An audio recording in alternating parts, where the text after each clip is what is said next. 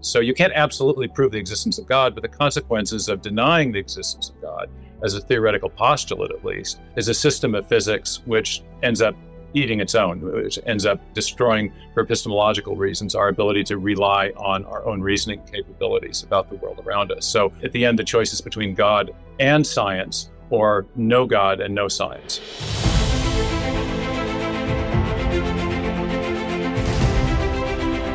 Any sufficiently advanced technology is indistinguishable from magic. Open the pod bay doors, Hal. Welcome, everybody, to this episode of the Into the Impossible podcast. And today, I am joined by a very interesting individual, someone I have spoken about before on the podcast and in my day job as a practicing cosmologist. And that is Dr. Stephen Meyer, who is joining us. He is at the Discovery Institute, and I will give a proper introduction to him as we go on. But the occasion of today's podcast interview, which is years in the making, because I've known of his work for many, many years, I've followed him and admired what he does and the role that he plays in the philosophy of science, and even in, as you'll find out, intelligent design. What is this? Keating, a respected cosmologist, is now getting into intelligent design? Well, you'll find out. And as I said in the encomia that I gave to this new book by our wonderful guest today, called The Return of the God Hypothesis, Stephen C. Meyer.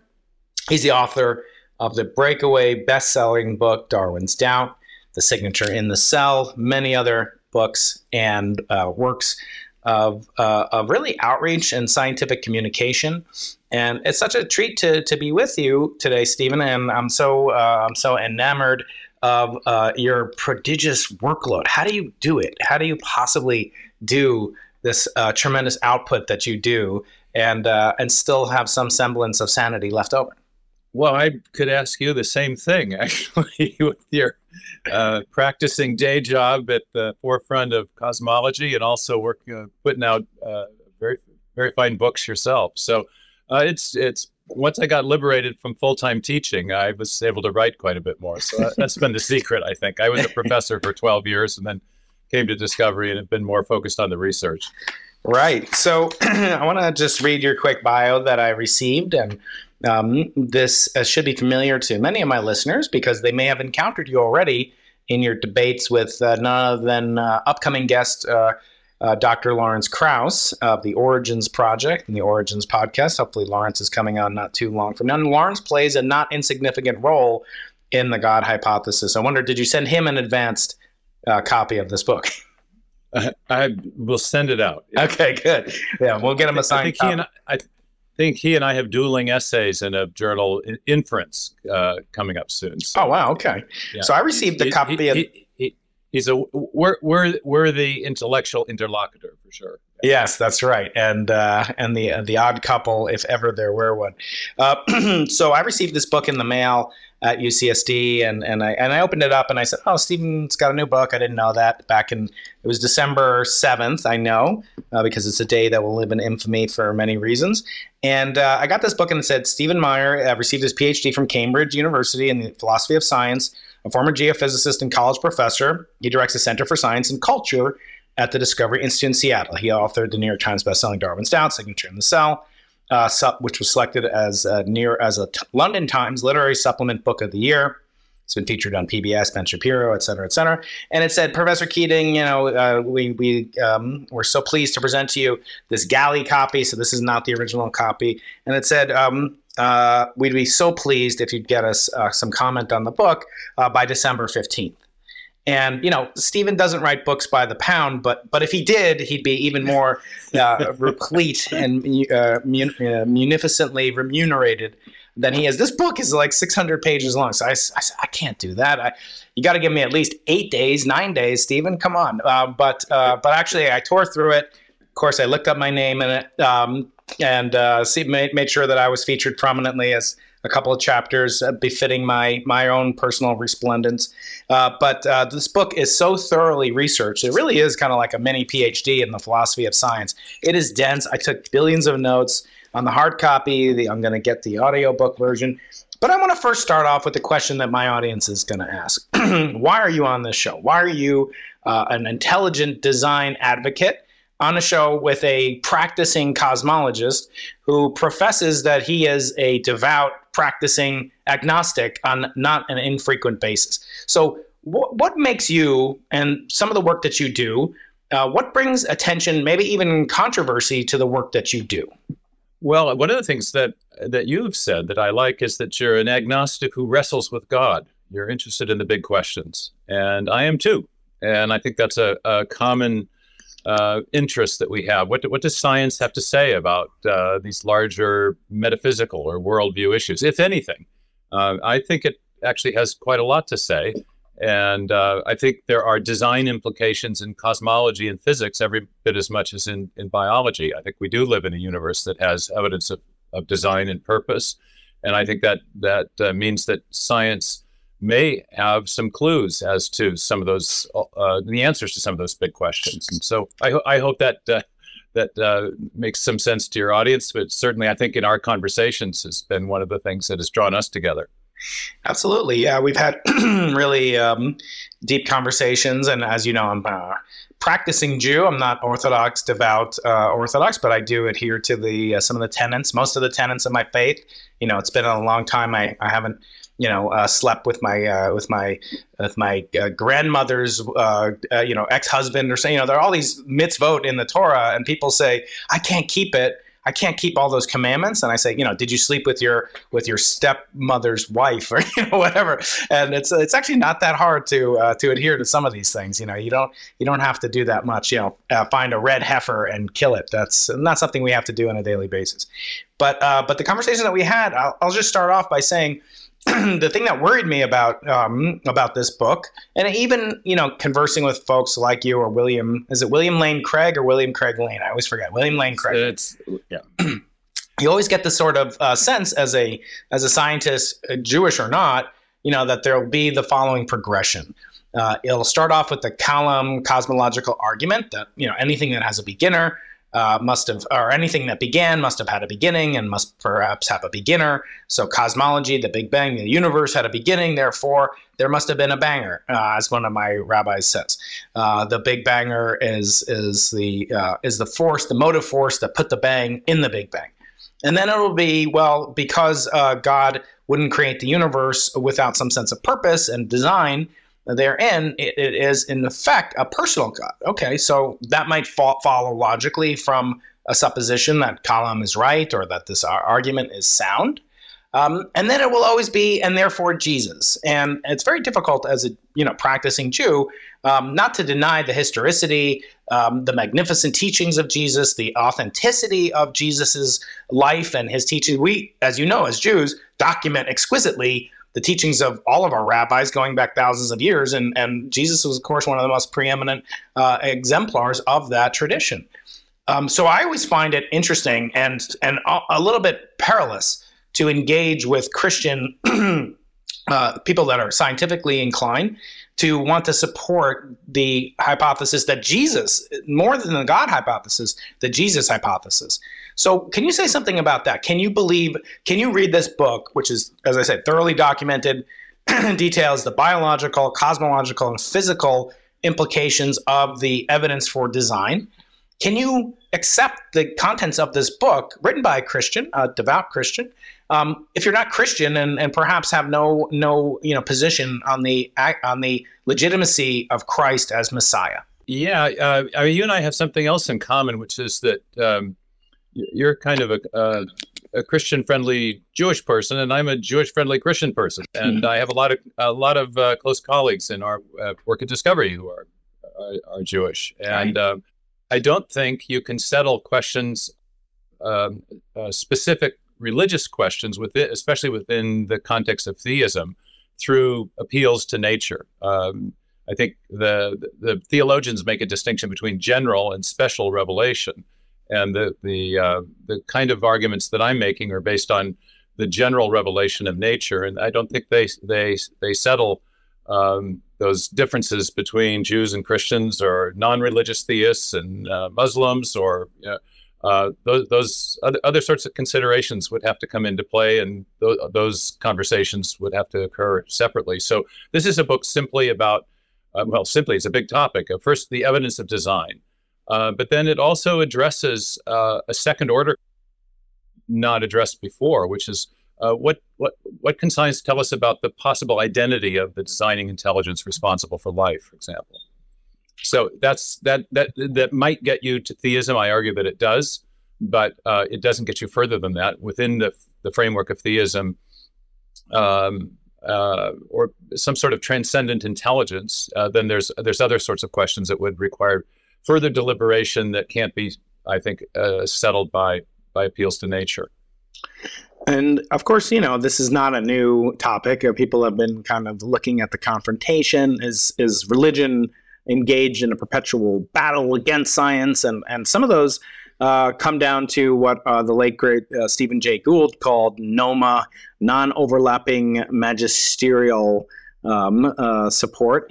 And I actually, I've never been a huge fan of that. I always kind of find that rather bland. And that's not to say I haven't used that argument myself. I frequently have said, if you pick up a book and it says, great stars of the NBA, and you look through it and it's 999 pages of the 7 Jews who have ever made it to the NBA, and there's one page about everybody else, then you would say, well, this is not really an accurate title for the book. And yet that same ratio takes place in the Bible, in the Old Testament, at least the Testament I'm most familiar with, in that there's about 35 verses that plausibly have to do with evolution or the Big Bang or creation of the universe out of 35,000 verses. So there's that same ratio of 1 to 1,000. And yet people want to kind of pigeonhole it as saying a couple of scientific things here, a couple of biological claims here, over there. And I really feel like that's the deepest clue that it's not just that they're not overlapping, it's that they're totally irrelevant. It's like picking up a book on quantum field theory and expecting to find a way to raise your kids. So what is it about NOMA? Is it just because of Stephen Jay Gould's, amazing personality and communication of science? Is there something actually there that is more than just kind of feel good, you do what you want to do, I'll do what I want to do? Because I always say, if God exists, you're going to act very differently than if God doesn't exist, if God doesn't exist. So just tolerating it, giving it lip service, as NOMA appeals to, at least in my understanding of it, I don't find it very satisfying. Is it legitimate in some sense? I think there's legitimacy in it. There's an old saw from Galileo. The Bible tells us how to go to heaven, not how the heavens go. And that is to say, much of what we call the natural sciences concerns questions that are religiously neutral. What's the formula for salt? What's the given reaction sequence, or the specific form of the law of gravity, or whatever? But there are questions that science raises that do have larger philosophical, worldview, religious implications. What is a law of nature? From whence did the universe come? What caused the universe to come into existence? And so I don't adhere to NOMA, but I agree that there's some truth to it. There are vast realms of science that are religiously neutral, but there are also questions that arise in science that have philosophical, worldview, or religious implications. And it's at that intersection that I think that are some of the most interesting questions, the kind that you address on your podcast, for example. And that's what this book is about. What can science tell us about those big questions? One of the things I appreciate about some of the interlocutors opposite me, and that would be the very overt new atheists, is that they do a great job of framing some of those big questions. So, for example, Richard Dawkins says he asserts that the universe has exactly the properties we should expect if at bottom there was no purpose, no design, nothing but blind, pitiless indifference. Blind, pitiless indifference is just a metaphorical way of describing what scholars call scientific materialism, the worldview of scientific materialism that says that there is at bottom nothing but matter and energy. That matter and energy are the things from which everything else comes, and the material, the physical universe is eternal and self-existent. It doesn't require an external cause to account for its origin or existence. Now, that's a very provocative claim and a very interesting one, because what Dawkins is essentially saying is that metaphysical hypotheses, every bit as much as scientific ones, might be testable by reference to observations that we can make about the world around us. And he asserts, in fact, that the metaphysical hypothesis of scientific materialism is testable, that it comports beautifully with what we would expect to see if that hypothesis were true when we go out and look at the natural world. And that's actually an excellent, I use that quote as a framing device in the book because I want to argue just the opposite, that there are at least three big discoveries that we've made about biological and cosmological origins that are not what you'd expect if a materialistic worldview were true, but rather comport more nicely with the expectations of theism. And those three discoveries in the book are that the universe likely had a beginning, that it's been fine-tuned from the beginning and subsequent to that for life, and that there have been large bursts of digital information into our biosphere that have made new forms of life possible. And I look at those three big discoveries and suggest that they comport more nicely with theism and therefore provide what philosophers call epistemic support, not proof, but evidential or epistemic support for a theistic worldview. What level of epistemic support is it possible to say you've achieved a status tantamount to evidentiary support? In that people say, oh, that's just circumstantial evidence, but as I understand it, in the American juror system, there's a certain amount of circumstantial evidence that upon a certain amount of it will constitute enough to at least be dispositive in certain legal circumstances. So at what level would there, rise to be the level of evidentiary support coming from epistemological support? And maybe just define, both of those. That's an excellent question, especially coming from a cosmologist. I mean, that in your field, you're reconstructing often events that took place billions of years ago, and you don't have the luxury of being able to do a controlled experiment or an experiment under controlled laboratory conditions. You have to go back. You reconstruct the past based on the clues that are left behind, whether it's the cosmic background, radiation, or other things. And I actually did my PhD thesis on origin of life biology and the historical method of scientific investigation that's used in fields like origin of life research or evolutionary biology or archaeology or forensics or cosmology. There's a whole class of disciplines that depend upon long after the fact circumstantial evidence in order to reconstruct processes and events that took place a long time ago. Stephen Jay Gould said that, speaking of evolutionary biology, said that historical sciences reconstruct the facts based on the clues that are left behind.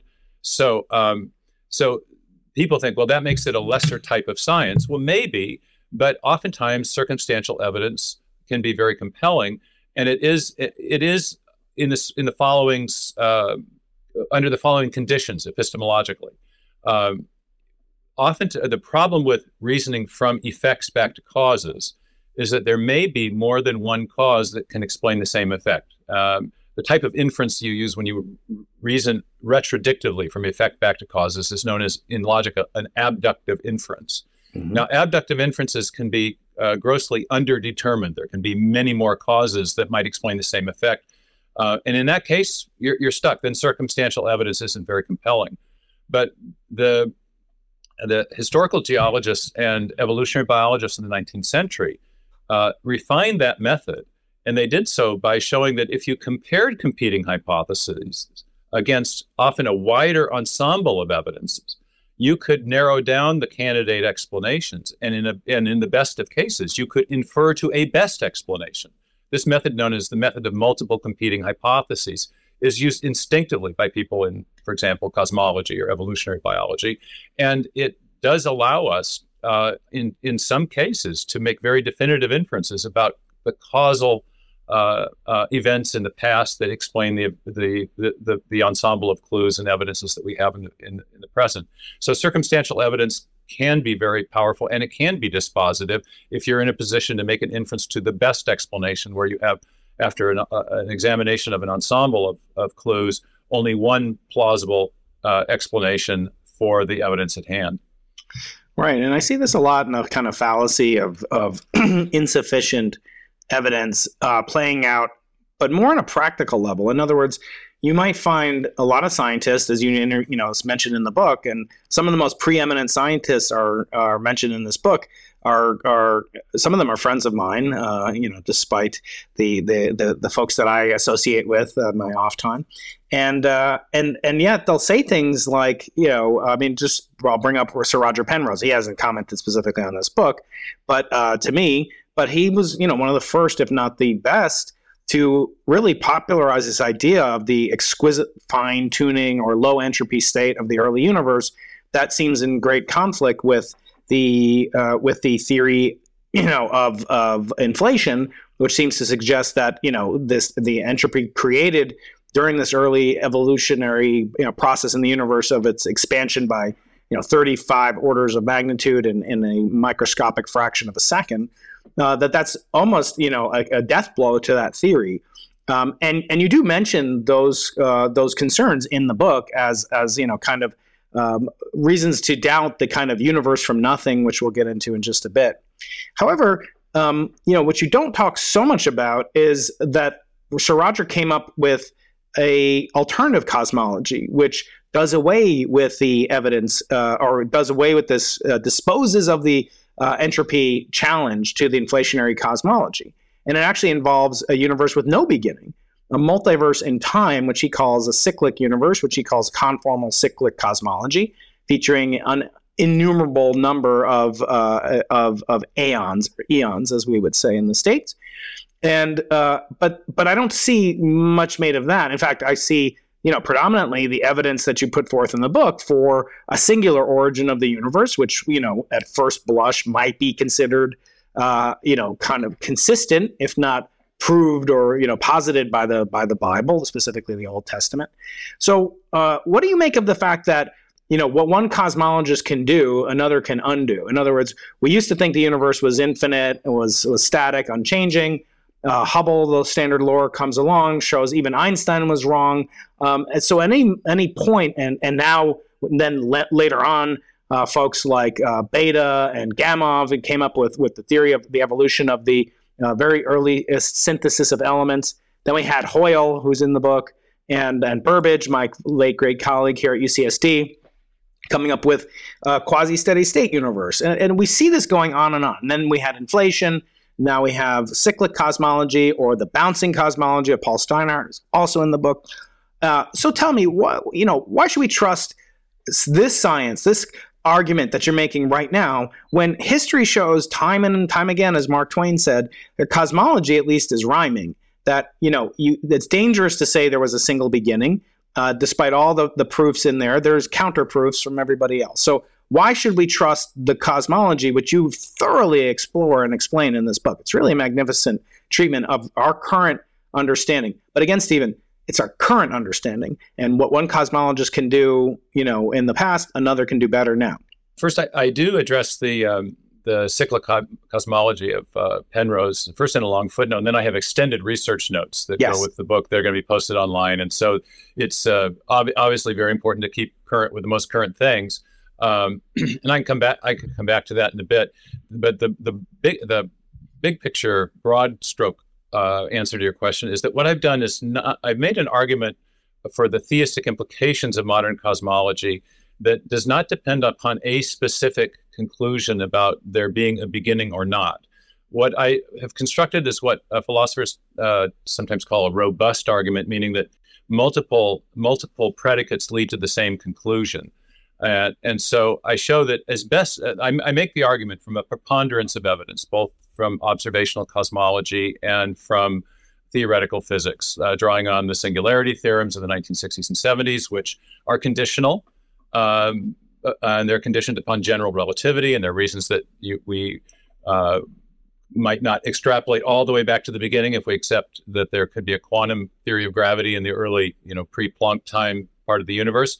But I also make the argument that the back extrapolation that is being made in observational cosmology that gets us to a Big Bang, and the movement towards an infinite curvature, which is the implication of the singularity theorems, are indicators of a beginning. And then there's also a third line of argument, which is the Borde-Guth-Vilenkin theorem that doesn't depend upon the kind of energy conditions that are necessary to make the singularity theorems work. It depends only on special relativity and basic geometric considerations. That also implies that there was a beginning. So we have multiple lines of evidence pointing to a beginning. But then I say, but if you don't accept that there was a beginning, or if you accept that there might not have been a beginning, then, and that in this era of quantum gravity, we should be exploring sort of quantum accounts of the origin of the universe. But then I show that those accounts of the universe, though they've been promulgated by overt scientific materialists, they actually have latent theistic implications, certainly idealist implications. If you want to say that the universe has come out of a universal wave function, and then you have to ask, well, what is a universal wave function? If you say the laws of nature or laws of physics explain why there is a universe rather than nothing, well, what are the laws of nature? What kind of form can they have before there is an actual physical universe? And this is a question that was raised by Alexander Vilenkin himself, one of the proponents of quantum cosmology. In fact, I've got the quote here. It's really provocative. In the absence of space, time, and energy, what tablets could these laws of nature be written upon? The laws are expressed in the form of mathematical equations. If the medium of mathematics is the mind, does this mean that mind should predate the universe? But in that account, the universe comes out of a mathematical abstraction, or a universal wave function, which is the solution to a prior mathematical equation, the Wheeler-DeWitt equation, which is an analog to the Schrodinger equation in ordinary quantum physics. Vilenkin makes this provocative observation, however. If we're saying that matter, space, time, and energy come out of essentially mathematics, and mathematics is the realm, is conceptual and exists in the realm of the mind, is our new account of the origin of the universe actually presupposing the existence of a prior intelligence or a mind? He doesn't answer that rhetorical question, but interestingly, Hawking, who was also a proponent of quantum cosmology, was sensitive to the same concern when he said, what puts fire in the equations that gives them a universe to describe? In our experience, math by itself has no causal powers. It's causally inert. So to posit math is to posit something that in our experience only exists in a mind, and minds are the things that do have causal powers. So have we, by circumventing one sort of cosmological account that leads to a theistic conclusion on one basis, namely that there was a definite beginning or singularity before which there was not matter, space, time, or energy to explain the origin of the universe. Now we have a different cosmological account, but it, for different reasons, implies the prior existence of mind. And as I show in the book, there's even some deeper logic to that, and that to get a universal wave function, you have to solve the Wheeler-DeWitt equation. But the Wheeler-DeWitt equation is a functional differential equation that has an infinite number of solutions and can only be solved if there are boundary constraints placed on that equation. And the boundary constraints are chosen selectively by the quantum cosmological modelers to give a universal wave function that includes a universe like ours, which is their condition of saying that we've explained the universe. So that input of information by the modelers, I think, is actually quite significant, because it suggests that to get a universe like ours out the other end, you've got to put information in, and the information is coming in the modeling from the mind of the theoretical physicists. So what I've shown is that there, in a sense, many roads to Rome. You've got different cosmological models, but they all have, if you probe them deeply enough, they have implications that are not strictly materialistic and point in the direction of mind. So, let's go deeper in that. I just want to remind everybody, I'm talking with Dr. Stephen Meyer of the Discovery Institute, and author of Darwin's Doubt, Signature in the Cell, as well as the upcoming book, or now today's just released, fresh off the presses, as they say, Return of the God Hypothesis. We're going to talk about that word return in a moment, and because I think it's provocative, I want to ask you to visit Stephen on the web, on Twitter. We'll have his links on the YouTube version. Otherwise, please do subscribe to this podcast wherever you're getting it and leave a review. That's what helps us get great guests like Dr. Stephen Meyer and others like Lawrence Krauss, who I presume will come on and present a form of rebuttal. He plays not an insignificant role in this book, and he's a controversial character, a self-declared militant atheist, and one of the ones who I think, although I agree with your most recent, mentioning of the Wheeler-DeWitt equation, which is something, that's not super well known to certainly most practicing experimental cosmologists, and yet is an example of something which I've encountered quite frequently, where there is sort of a teleological imposition that's placed that once you have an idea, for example, the Hawking-Hartle no-boundary proposal, which features prominently in this book, or in the Everettian many worlds interpretation of quantum mechanics, which is another kind of quantum mechanical a set of equations or framework, perhaps is the best way to describe it, that could potentially, according to some, explain the features of the universe we do observe. So when we look at it, the challenge that I have for you is that, again, there's nothing that says Wheeler-DeWitt is the ultimate expression any more than there was anybody who said that, Hawking-Hartle made this beautiful no boundary proposal. What need then for a creator, as you mentioned in the book many times? And I have tremendous challenges to Hawking, but I'm afraid that you will leave yourself exposed to people who are not as friendly as I am, and they'll say things like, well, no one tells you that Wheeler-DeWitt is correct. In other words, there might not be a universal wave function. First of all, how could you interact with it? How could you parameterize it? In what type of a Hilbert space does it exist? While I agree with you that the challenge to Krauss and all, who popularized Milankovitch's idea, he wasn't the originator of those ideas, the universe from nothing, was that it presupposed the existence of a Hilbert space, of a mathematical entity, of the laws of nature. And I find it very weak tea, as you Brits, or you're American, but you spent enough time in England to be an honorary Brit. As they say, so it's weak to say, well, okay, so now here's this one. It feels like a critic will say, you're cherry picking. You're saying, because the Wheeler-DeWitt equation describes the properties which a universe must have, and all quantum mechanical systems are undeniably subject to initial value conditions and boundary conditions, that they'll say, well, okay, so what? So Wheeler-DeWitt are wrong, just the same way that Hawking and Hartle are wrong. So why are you cherry picking which physicist you choose to get your evidence for the mind behind the universe? If it's eternal, just like the stupid question that people always, who created God? Well, God doesn't need a creator, right? So you wouldn't stipulate that there has to be a mind that creates the mind that created the matter.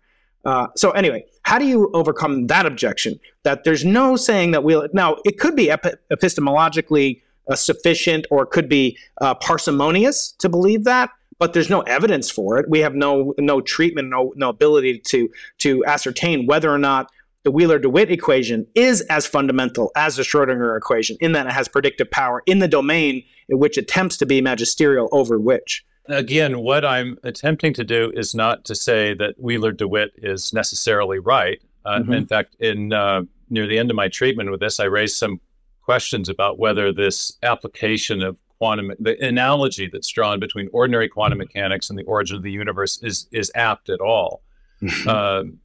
Because there are some disanalogies. In an ordinary quantum mechanical system, you have a detector, you have something emitting electrons or photons. You have an experimental apparatus. You've got double slits. In the quantum cosmological case, you have nothing at all. You have just the mathematics of quantum physics that you apply to try to explain the origin of the system, rather than describing a system that already exists. But the point that I make is that if you take this as an alternative to the body of evidence that we have pointing to a beginning, and say, well, there's a different way of giving a cosmological account, then oddly that account also leads to a theistic implication. In a sense, what I presented in the book is what I've called elsewhere a cosmological trilemma. The preponderance of evidence that we have from observational astronomy and from developments in theoretical physics, in both based on both special and general relativity, does point to a beginning. It suggests that is the most likely conclusion. And I think there is a good argument for theism based on the origin of the physical universe at a finite time in the past. But if you don't like that conclusion, if you opt for a different account, and the main account that's been given as an alternative to the beginning, is one that tries to circumvent the beginning with a quantum physical account of the origin of the universe. That then also has a theistic implication. Now, a third approach to that is to say, well, as you mentioned, maybe all the possibilities that are described by the universal wave function exist in some possible world, the many worlds interpretation. And in a separate chapter, I show that if you go many worlds, you end up essentially with absurdities like Boltzmann brains and an inability to make any predictions or explanations of a phenomena in our event or in our universe. You end up having absurd science-destroying consequences. So you can't absolutely prove the existence of God, but the consequences of denying the existence of God, as a theoretical postulate at least, is a system of physics which ends up eating its own, which ends up destroying, for epistemological reasons, our ability to rely on our own reasoning capabilities about the world around us. So at the end, the choice is between God and science, or no God and no science. So that's the sort of argument that I construct in the book. Now, there are obviously the other thing that I'm critical of in the book is the tendency among some theoretical physicists to create kind of mathematical castles in the air based on zero evidence, and then say, well, because I can create these mathematics, that provides a better account of things than, say, what we are getting from your field, observational cosmology, which are these strong indicators of the beginning. Well, maybe so, but at some point you have to weigh the epistemological weight of the speculative mathematics against the evidential arguments or evidential considerations that we have coming out of observational astronomy. So I'm not, and this is where I think it's very important to point out that if the standard here is absolute apodictic proof of the kind you get reasoning deductively from mathematical axioms, you don't get that. You don't get that in science. You don't get that for a science-based argument for the existence of God.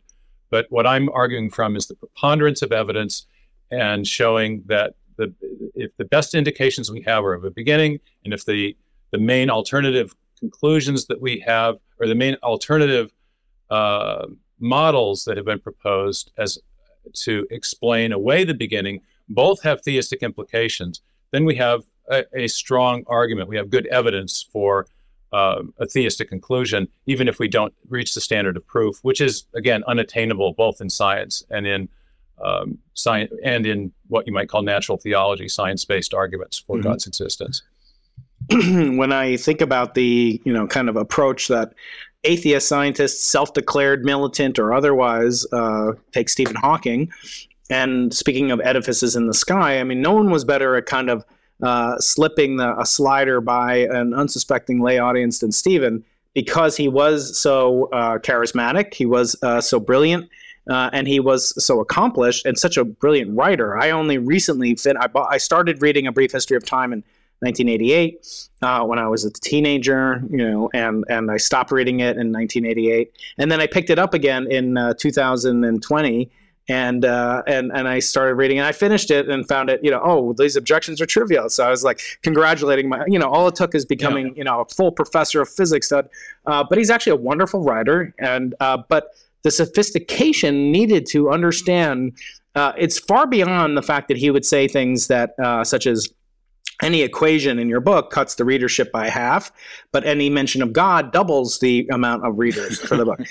And of course, I only later came to the conclusion of what he was doing was really a sleight of hand. And it was, I believe, somewhat dishonest, perhaps intellectually, to do what he did. And I can say this because I wouldn't expect that you would say it, although you hint strongly at it, but you're too much of a gentleman to mention it and speak ill of the dead. I love Stephen. I am having on the first author of a critical biography of him called Hawking, sort of about the business of Stephen Hawking, which I call Hawking Incorporated. He calls Hawking's Charles Seif at New York University.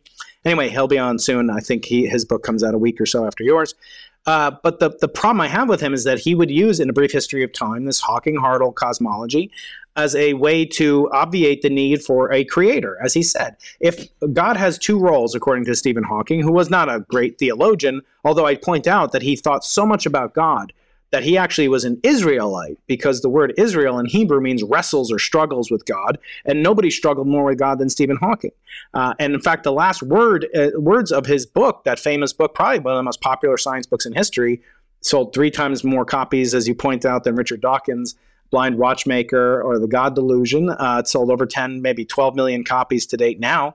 Both monster bestsellers, yeah. Yeah, it was, and it made a whole publishing company and a whole industry of popular science writing, which I benefit to this day. So, at the risk of of killing the golden goose, I would say, he, in that book, the final 3 words are "mind of God." In other words, if this is proven to be true, back in 1988, he believed that the Hawking-Hartle cosmology would obviate the need for God, because God had 2 purposes. One was to instantiate the universe, and the other was to instantiate the laws of physics. The latter he disposed of, according to him, in The Grand Design, another book with very strong theistic overtones and atheistic overtones. But speaking of A Brief History of Time, in that book, he goes through what I only later really recognized as, after going through graduate school, basically, as he was doing this mathematical trick of transforming time in a calculational sense from proper time, from physical time, which we enjoy right now, and we can do experiments on, and we can observe things like time dilation and other relativistic effects. And he converted it to this imaginary space, which is purely used for mathematical purposes to solve equations which otherwise cannot be solved without these techniques, known officially as Wick rotations to the experts playing at home.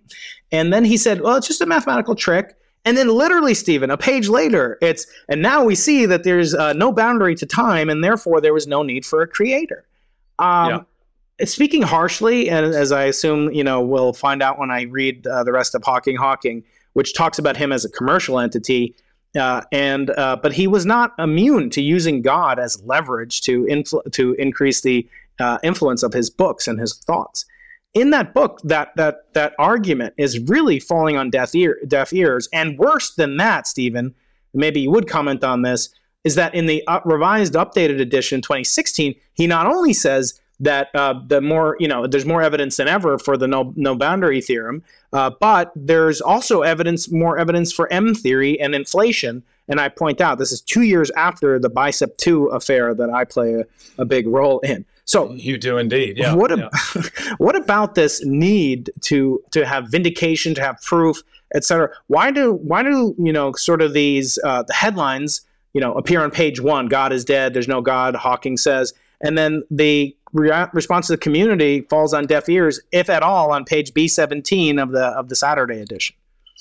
Well, that was one of the things that you mentioned, Lawrence Klaus, a minute ago, and I'm indebted to him for getting me into this whole subject of quantum cosmology. I've been studying it a bit, but in prepping for a debate, I read his popular book, and then that took me to Valinkin, and then that got me not only I was fortunate enough to attend the lecture series that Hawking did in preparation of the release of A Brief History of Time when I was a grad student in Cambridge. So I've been aware of this for years, but in prepping for a debate with Krauss, I ended up getting into the technical papers on quantum cosmology, and that's reflected in the last 3 chapters of this book.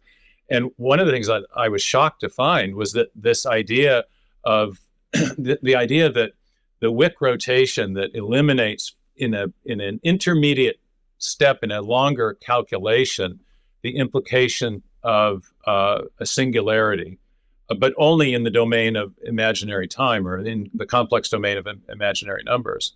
That implication that he drew from that in The Brief History of Time played absolutely no role in his technical work with Hartle. Mm-hmm. That was something that was purely offered for public consumption.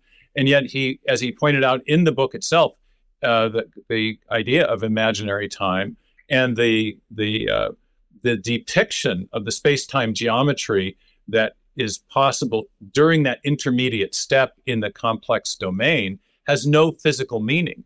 And yet from that, Hawking drew a metaphysical implication, namely that there was not a beginning to the universe, and therefore there was no creator. But then he acknowledges that when you complete the mathematical manipulation, when things are converted back into the real time in which we live, the singularity reemerges. And this is one of the things that was actually also very interesting, is that the singularity is presupposed in all of the quantum cosmological modeling.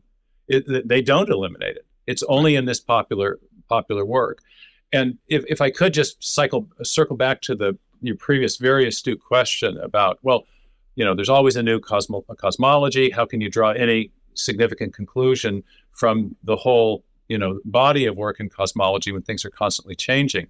One of the things that's not changing, that's a constant, is the need to account for the specificity of our universe as we find it. And specificity in mathematical terms is, in a sense, it's a rarity of condition among a vast ensemble of possibilities. And no matter which cosmology is invoked, there is a need there's what's called the cosmic winnowing problem. How do you winnow among all those possible ensembles of conditions and possible states of affairs? How do you account for our universe emerging out of all those mathematical possibilities? And that problem is ubiquitous. It cuts across the grain of different cosmological models. You find it in multiverse cosmologies, where the multiverse is invoked, whether it's based on inflationary cosmology or string theory or the combination of the two. So you construct a multiverse cosmology to explain the fine-tuning, but then it turns out that you need a universe-generating mechanism to generate the new universes in the multiverse, and those generating mechanisms themselves require prior fine-tuning.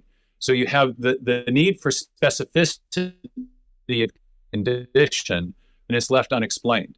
And the same thing occurred, and this is what fascinated me in the cosmological case. You can circumvent the beginning problem, but only in the case of a deeper information problem. You have to account for the origin of the specificity that is included in the case of quantum cosmological models, the universal wave function.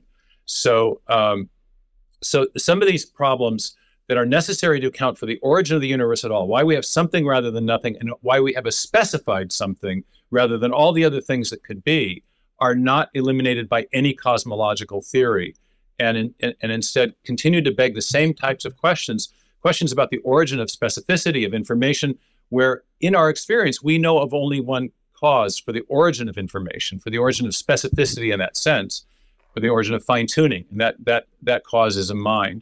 So there's a kind of incorrigibility of the same type of problems in all the cosmological models.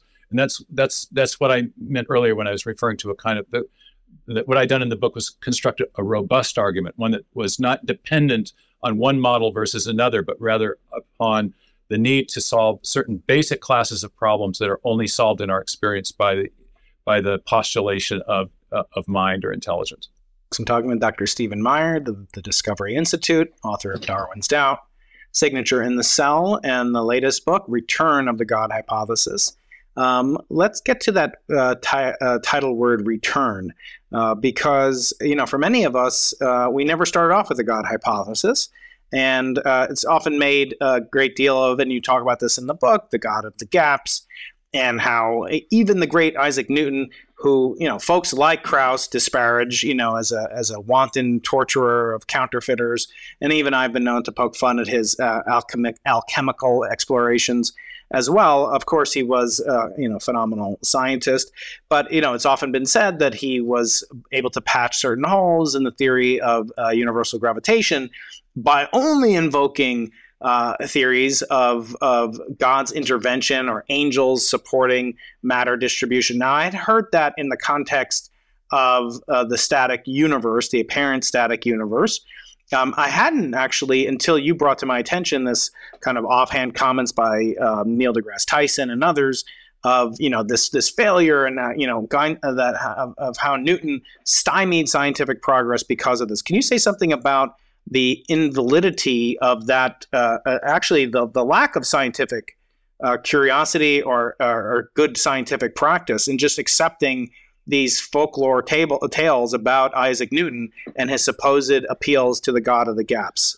It's amazing, right? I've heard this story about Newton invoking either the action of angels or the direct action of the deity to remedy an insufficiency in his laws of gravitation, because as he examined the solar system, he saw that there were certain points when you'd get the outer planets in conjunction that would make the whole thing stable. And at that point, he would postulate the direct and specific idiosyncratic action of God to stabilize things, and then the solar system could continue to work according to the laws that he had otherwise discovered. I've been suspicious of this for a long time because when I was in grad school, one of my PhD examiners in a tutorial said, if you miss Newton's theism, you've missed everything. He was devoutly religious, but he was also, the whole point of the Principia was that he was arguing that the mathematical harmony of the universe, the mathematical principles that were evident in the universe, displayed the handiwork of God. So to say that the mathematical laws were insufficient and that they required episodic interventions and interposing of divine will to remedy instabilities in the system was contrary to his whole program of research. So I was always suspicious of this story. And so I decided to look into it myself. I got into the Principia, and lo and behold, he actually argues that the planetary system, he does point out that there are these perturbations that arise from time to time as the outer planets get into certain alignments. But he says it doesn't matter. The system as a whole is stable on the order of millions of years. He says for vast eons of time, and he never posits an episodic intervention of the deity to remedy the irregularity in the planetary system, an irregularity that would not be captured by his law of gravity. So it's just a myth.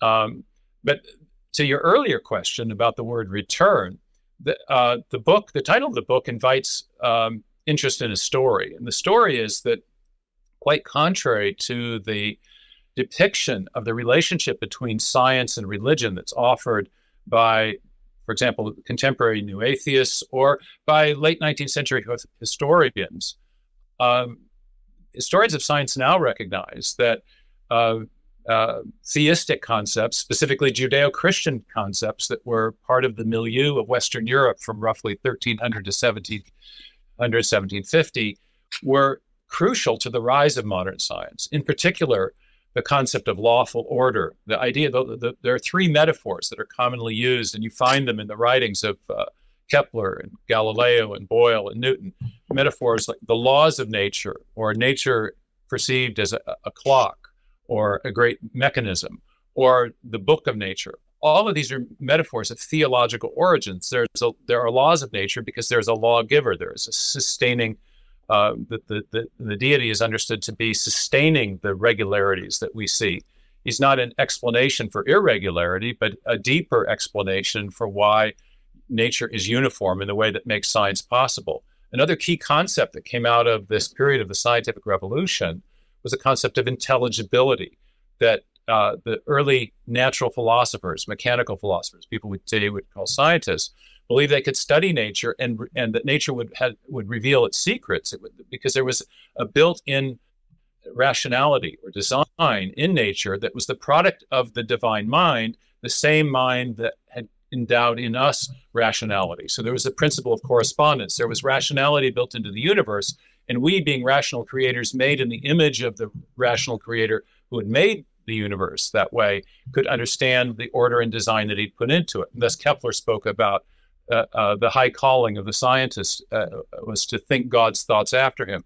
So these theological concepts were crucial to the rise of modern science, the development of systematic methods for studying nature. And that perspective, I think, was largely lost in the late 19th century, early 20th century. The story of the book is the story of discoveries that I think should and are beginning to rightfully bring that perspective back. So there's a kind of arc to the story that theistic ideas helped inspire science. A lot of that theistic perspective was lost in the late 19th century with figures like Huxley and Darwin, and in other fields, Marx and Freud. But much of that is now beginning to come back as scientists, I think, are again opening their minds to the idea that there could be purpose and design in the universe after all. Is it a valid argument to say that an absence of understanding of how a deity could instantiate these processes is a strike against the God hypothesis in the following sense? So let's stipulate that the universe began either in a finely tuned initial condition in the inflationary cosmology or in the cyclical episodic cosmologies of Penrose, of Steinhardt, of Turok, and many others. Let's just stipulate the universe emerges with the proper characteristics. And then the universe is kind of a boring place for hundreds of thousands of years. And even at that time when my bread was buttered, so to speak, when the cosmic microwave background is produced, the formation of hydrogen, still not much happens for another 400 million years when galaxies begin to form. And then there is a surfeit of galaxies in the observable universe. We have no evidence for life or anything in any other planet in our solar system, even let alone in other solar systems in our galaxy, let alone in other galaxies in the current time in our present universe, let alone in the past or the future of our current observable universe. But let's just say the universe is pretty boring. And then if you're just kind of, as I like to do, let's talk about me, just focus on the Earth. Nothing much happens. The Earth, coalesces out of a protoplanetary disk, a bunch of dust comes together, billions of years go by. And then all of a sudden, some molecules come out of the primordial soup, perhaps, with information. I'll even stipulate there's information there that was cellular digital information in the form of the genetic code. All this playing out by the laws of physics, which you argue are very finely tuned. I should point out there's a colleague, my good colleague, Fred Adams at the University of Michigan, who claims that the evidence for fine tuning in cosmology is not quite as stringent as made out. And we'll talk about that some other time, because I think it's a detail, especially as it pertains to this rambling question that I'm asking. So the universe is pretty darn boring for about 9 billion years until the Earth forms. Then the Earth forms, and again, if we're the pinnacle of creation, if we are the planet which, as you believe, will host the Messiah, I believe the Messiah, you believe he'll come back. I believe he's yet to come, but those are theological. Yeah, exactly. We could ask him when he comes, as Avi Loeb, my friend, quoting Elie Wiesel, has said. When he comes, we'll ask him, "Is this your second time or your first?" And then we'll finally know. We'll sort it out. Yeah. Yeah. So this is the pinnacle of creation. But how does God interact, in your view, as a philosopher, et cetera? Very, very. By the way, to the audience out there, I might be rambling, but the book is not. The book is as deep in cosmology. I mean, we're talking about Wick rotations, complex planes, Cauchy integrals, and then is equally kind of fluid, and maybe even more so conversant with the biological implications, because that was your domain expertise in graduate school. But anyway, God is kind of patient, right? And he's waiting. And then all of a sudden the code becomes active. And then we've only had civilization for the past few 100,000 years. I don't think you deny evolution, obviously, but you believe it's directed by a mind. And even the laws of physics are tuned, and that requires a mind to tune. But I want to ask you, how does the deity interact? In other words, he was fine-tuning 14 billion years ago nearly, but the pinnacle of what he's waiting for comes about in the last 100,000 years. So let's round up. These are big numbers. It's basically the entirety of the universe for the laws to actually matter. In other words, forget about dinosaurs. I don't really care about that. If we are the pinnacle, we're the only entity with mind that is conscious as Homo sapiens, means we are conscious of our existence and that we are existing. Therefore, we know we're going to die. Now, we're the only animals. Yeah. We're the only creatures that can do that. So we're the pinnacle. Why would God do it in this way? Why? How would he do it? Because I think it's fair to ask how. Is he in a laboratory? Is he experimenting? If so, how does it get instantiated? The mind. Is it just like this roll the dice? It came up so finely tuned because he's omniscient, omnipotent, and everything else that he knew eventually there'd be a you and me in a Zoom call that we could chat on. In other words, how is the mind able to account for matter? For the teleological purpose that we should exist? let me speak first about the time question, because I have friends to my right, if you will, who are hold to a young Earth creationist view, and they're often troubled by the great amounts of time that have elapsed from the beginning of the universe to the first appearance of life on Earth. And I think you could ask that question coming from the opposite perspective. But to me, I think the great expanse of space, the great expanse of time that we have lots of galaxies that don't seem to give any evidence of life, lots of planets that don't seem to have the right conditions. Our planet does seem to be very privileged, as one of my colleagues put it in the book, Privileged Planet. But to me, it speaks of a kind of divine extravagance, that the whole great big universe with 13.8 billion years of time that preceded us was leading up to a teleological endpoint. So I don't find that the amount of time that's transpired from the beginning till the appearance of life on Earth troubling. But there's there were theological concepts that existed prior to any of this discussion that I think were helpful, and they were part of the scientific revolution. The idea that there were two powers of God that were relevant to understanding nature. One was called the potentia ordinata, the ordinary power of God, which was posited as the explanation for the regularities that we see in nature, that God's hand was for the most part hidden in that, but yet God was behind the regularities. What we call the laws of nature are a mode of divine action. And then theologians also spoke of something they call the potentia absoluta, or the fiat power of God, where God was capable on occasion of acting as an agent within the orderly concourse of nature that he otherwise sustained and upheld. And so I think we have evidence of both powers of God in our physical cosmos, and certainly the fine-tuning of the initial conditions of the universe. And there, I also know about Fred Adams, and I also know you've looked at the book Fortunate Universe by Luke Barnes, and his Cambridge grad supervisor, whose name is slipping my mind. Jaron Lewis, yeah, they were guests on this. Lewis, yeah, and they've the terrific pairing there with a theist and a materialist discussing the fine-tuning, but they argue that Adams's position is really an outlier. And at the end of the book, say whether you're a materialist or a theist, here's a great list of fantastic physicists who all see the fine-tuning was a real thing, and it has to be explained one way or another, whether by a multiverse or by theistic design, whether by many universes or one God. But in any case, the point is, I think in the fine-tuning, and for me, in the origin of life and the origin of the digital code, I think we see evidence of discrete intelligent action.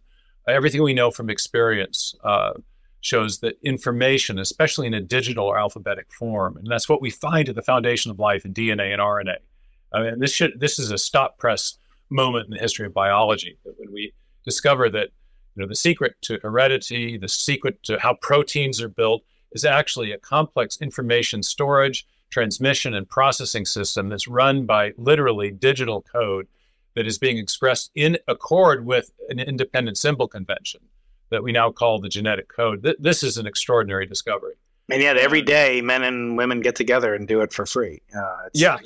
Well, exactly. So, where did the information come from? That problem has stymied origin of life research. This is what I did my PhD on. It's what the book Signature in the Cell was all about. Even new atheists as prominent as Richard Dawkins have acknowledged that we have no idea from an evolutionary point of view how life first originated from simple non-living chemicals. Although, as Darwin himself pointed out, you know this better than anybody, but he said it's no objection to speak of the origin of life as not being understood within the theory of evolution. One might as well criticize the origin of matter. And I like to point out, we understand the origin of matter now, but is that a God of the God of the gaps argument type of argument? I think on Darwin's part, it's more materialism of the gaps. He's saying, well, we don't understand the origin of matter, so why should we have to come up with an explanation for the origin of life? In fact, we don't understand the origin. We still don't understand the origin of either from a materialistic point of view. But as for the origin of information, we have a wealth of experience as to what causes information to arise. The great information theorist Henry Quastler, who was one of the first information theorists to apply the information sciences to an analysis of molecular biology. He says that in our experience, he says, information habitually rises from conscious activity. And we know this and this is part of what we know and should be helping to inform us as we think about the origin of information in a biological context.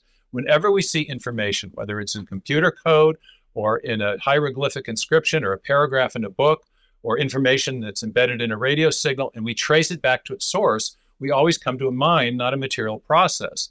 So when the discovery of information, the foundation of life in every living cell, including the very simplest ones, I think is evidence of the activity of a mind, of an intelligence.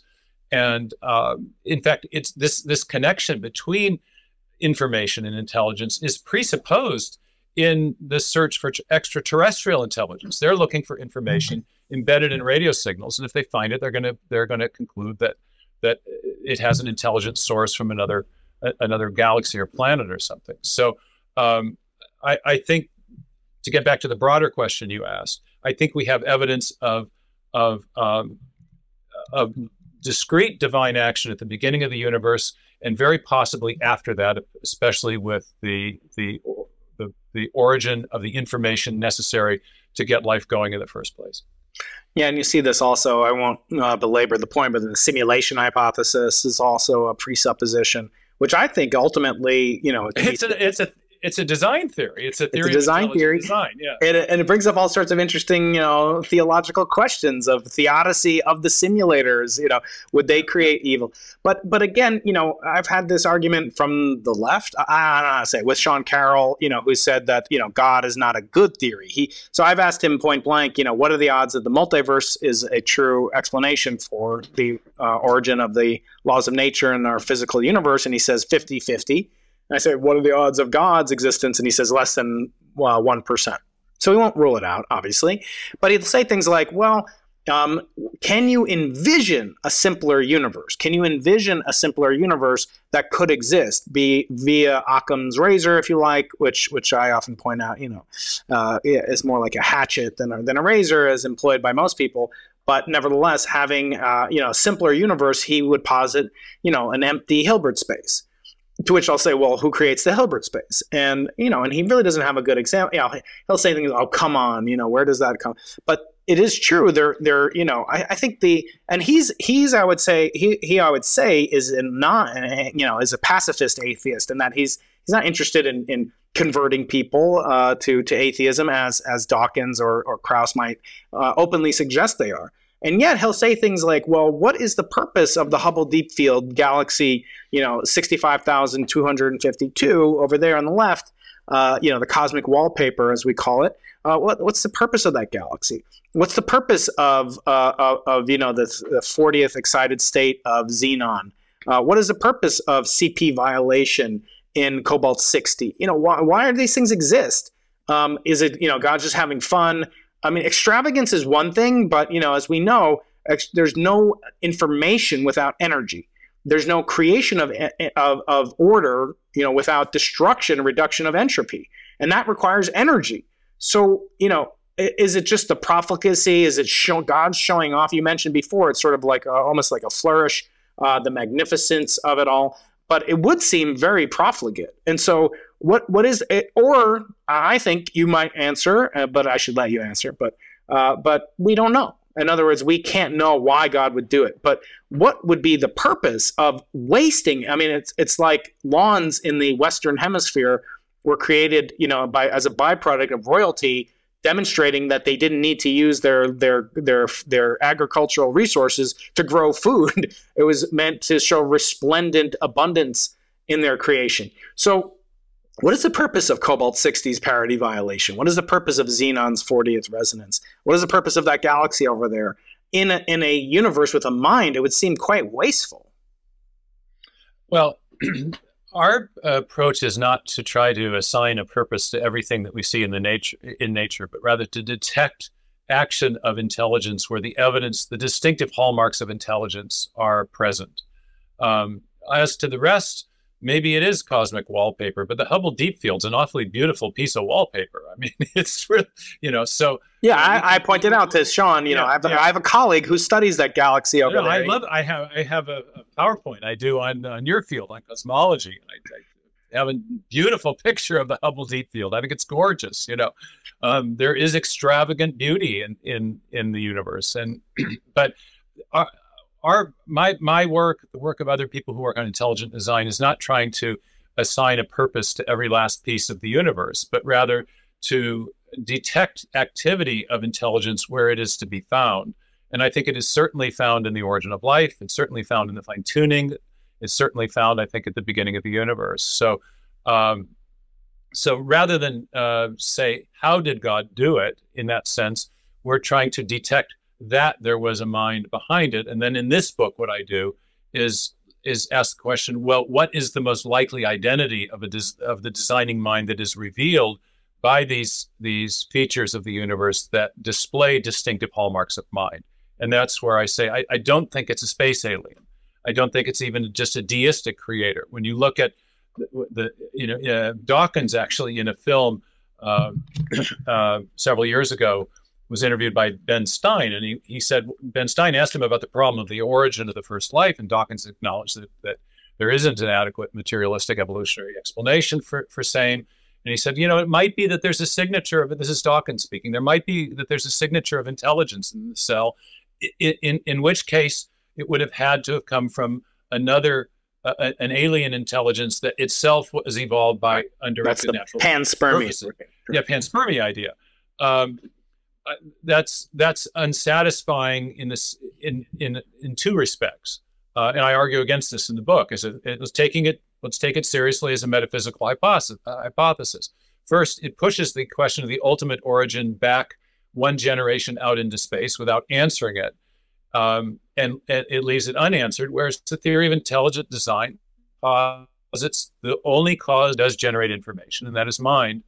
But secondly, any intelligence within the cosmos cannot account for the evidence of design that precedes it in the fine-tuning of the laws and constants of physics and the initial conditions of the universe. That evidence of design points in a transcendent direction, something beyond the universe, or to a transcendent multiverse. But I have reasons that I lay out in the book for preferring a theistic design hypothesis as an explanation for the fine-tuning over and against the multiverse.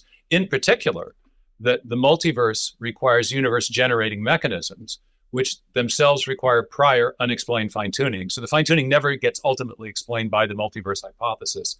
And yet there is one type of explanation that accounts for finely tuned systems in our experience, whether they're French recipes or exquisitely crafted pieces of machinery or digital code. And that is, again, what we mean by fine-tuning is a small probability system that achieves an overall function, a discernible function. And when those two things are conjoined, we talk about that as fine-tuning, and we also know in experience that those types of systems arise from mind. So I think, I think there are reasons to prefer theistic design over the multiverse.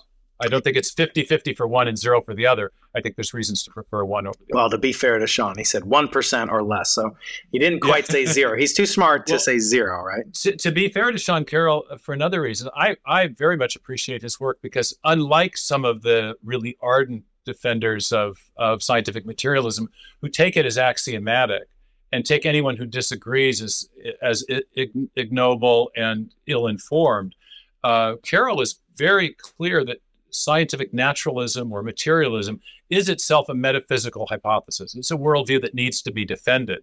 And I appreciate him for that reason, because he puts it on the table and says, all right, let's look at it. What's the evidence for and against it? He makes a case. And with such a person, you can have a really a very constructive conversation. Yeah, he's a genuine intellectual and somebody that I have great respect for. He's also a phenomenal scientist and a mentor, and he endorsed my book, so I can't say anything. So you can only say good things, and you gave me a nice endorsement. So yeah, although with endorsements, endorsements are kind of funny because of the zero-sum nature of reading books. I can't read your book and read my book, or a customer can't. So it's kind of dangerous, right? You don't want to be too glowing in the praise of another's work. No, your book is really phenomenal. As I say, you may not agree with everything, but you'll have your work cut out for you. And And for me, you come away sharpened for the better from this debate. I want to push back a little bit on the mind and the code. Anyone who's ever been to the DMV and picked up a license plate, I picked up a license plate the other day for my wife's car getting renewal 6ZQ, TXY4. Wow, that's really improbable. I mean, to find that, that license plate is extremely improbable. 1 in a billion chance of trillions of chances, actually, with all the letter combinations it could be. And yet I got that very one. And obviously there's no mind, behind that. It might have been a random number generator. And of course, random processes can be created randomly, truly, by the radioactive decay, which doesn't require a mind unless you want to go to really prima facie causes. But let's just restrict it to naturalistic explanation. And yet there's no real design. Yes, maybe it didn't have a 1,000-letter sequence, but it wasn't but it wasn't really wasteful. It wasn't using hieroglyphics. It wasn't just demonstrating the power of the mind. So I want to ask you, at some level, do you think it's possible to derive not just a non-deistic God, but a personal Judeo-Christian God from these arguments that you make in this book, or from intelligent design generally speaking, that advocate for a single God? As atheists will say, is in the cute kind of tried and true way, they'll say, I'm not only a monotheist, I actually believe in even fewer gods than you, Stephen. I believe in no gods. So in the sense, can intelligent design follow down a path that will lead to a personal God, in the sense of a God who cares about of perhaps interacting with the laws of nature, maybe not for Brian Keating, but for Jesus Christ, in your opinion, and so forth. A God who intervenes personally to achieve a set of goals or commandments, as in the 10 Commandments that we adhere to. Can you get from ID to AD in a direct path, or is it as difficult as proving God's existence to be real? Well, there's actually two questions in your question. So let me take the first one about the detection of design, the detection of false positives with design, design inference. The work that my colleague William Dembski has done in his book, The Design Inference, shows that it's absolutely possible to get a few letters or a few things to arise that look as though they're designed. And the question is, do you have the probabilistic resources to explain such things by chance? And often you do. But there also becomes points where you're beyond the reach of chance. And this has been widely recognized by origin of life researchers themselves. There's a great quote from the Scottish biochemist Karen Smith, where he says, a few, you can easily by chance generate a few short words, cat, ran. I used to do this with my students, reach in the Scrabble bag and pick out letters, and occasionally they would, in a demonstration in class, they'd get the word cat or ran or something like that. But I was attempting to show that chance is not an adequate explanation for the origin of the amount of information you would need to build one protein, let alone a full living cell. And so I would always win the argument in the demonstration by continuing to allow them to pull letters out, because as Karen Smith pointed out, if you need a vast amount of information, as the amount of organization or information required increases, chance becomes increasingly implausible. And Dembski has shown that there's an absolute cutoff where you exceed what he calls the probabilistic resources of the universe. And so in both Signature and the Cell, and I reprise this argument a bit in Return of the God hypothesis, I show that there's actually some sophisticated second-order probabilistic reasoning that allows you to eliminate the chance hypothesis. If you have a very highly specified thing that you're seeking through a random search, and you're only able to sample a small, minuscule proportion of the total, in this case, sequences that are relevant in the time available since the beginning of the universe till now, counting every interaction of elementary particles as an event, you can show that there aren't enough events since the beginning of the universe to sample more than, in the calculation I made, more than 1/10 trillion trillionth of the total relevant sequences in searching for one modest protein. in that case, you can eliminate the chance hypothesis. It's more likely than not the chance will be false. It's overwhelmingly more likely than not that a random search will fail, in which case it's overwhelmingly more likely that the chance hypothesis is false than true. So there are ways of guarding against the kind of false positive inferences to design that you were just describing with the license plate illustration. As to the second question of how you get from an inference to design simplicity or to a generic intelligence, which is as far as I take the argument in my first two books, in Darwin's Doubt and Signature in the Cell, how you get from a generic designer to a designer that has the attributes of a god that would be recognizable to theists. Well, that is the argument of the new book. And what I do there is broaden the using the method of inference to the best explanation, or multiple competing hypotheses that I described earlier in our discussion. I broaden the ensemble of relevant evidence from just the biological evidence, the evidence of design we have long after the beginning of the universe, to look at the evidence that we have either from the beginning of the universe or soon after, as the laws of physics and chemistry are taking shape, and showing that you have evidence of design prior to the origin of any possible imminent intelligence. No space alien could be responsible for the fine-tuning of the initial conditions of the universe, of the laws and constants of physics upon which its very existence depends. And so that candidate designer isn't very good, in which case you're looking at something that is pointing beyond the universe. And then I think you start to look at evidence for transcendent intelligence. But also we have evidence of design long after the beginning. So I think when you take the ensemble of evidences jointly, you have evidence for both an active intelligence, but one which is transcendent. And those two attributes jointly, I think, give you attributes that we uniquely associate with the deity. Oh, that's fascinating. Stephen, I love talking to you. I could talk to you all day. I would be upbraided and possibly physically abused by many people more intelligent than me, aka my wife, if I don't go and pick up one of my children. Got to pick up some kids. Yeah, that's right. But I do want to put a pin in some of these conversations, because I do think it would be great to have more debates or discussions with you about these ultimate issues in life and existence. I think there's so much fun.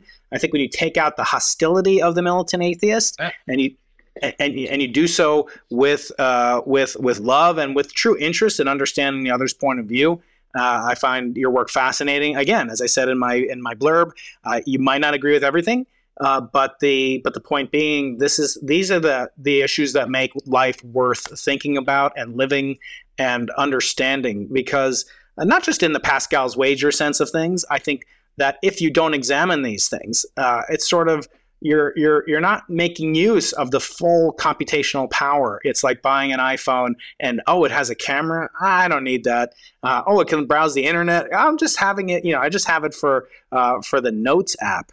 But Stephen, I love talking with you. I love meeting you in person about 3 weeks ago. But now I want to ask you if you are willing to go into the impossible and answer the final 3 questions that I ask all my treasured guests who come on the Into the Impossible podcast. And to hear Stephen's answer, I learned this trick from our mutual friend, Ben Shapiro. To hear Stephen's answer, you're going to need to subscribe to my mailing list, which you get at briankeating.com. Stephen is a subscriber, as are many of my guests. So, by the way, if you want to be in great company with the wonderful, brilliant 9 Nobel Prize winners who have been on the show, billionaires, brainiacs, ordinary people like you and me, please subscribe briankeating.com, and you'll get a link to the answers that Stephen will provide to the thrilling 3. So if you're not going to listen to that or subscribe, signing off, enjoy the rest of the universe. But for now, those subscribers, now stay tuned for Stephen's answers to the thrilling 3. You can get a link to it down here or to my mailing list right there. Stephen, I want to thank you so much for going into the impossible. I wish you the success and blessing and happiness that you are so richly deserving of. And I hope we'll meet again for more of these stimulating impossible conversations. And I hope it won't take 14 billion years of evolution and design for us to come together again. Fantastic. These conversations are often impossible because of that underlying hostility that we talked about between different groups. But I think we've made it possible this morning thanks to your great questions. So thanks for having me on.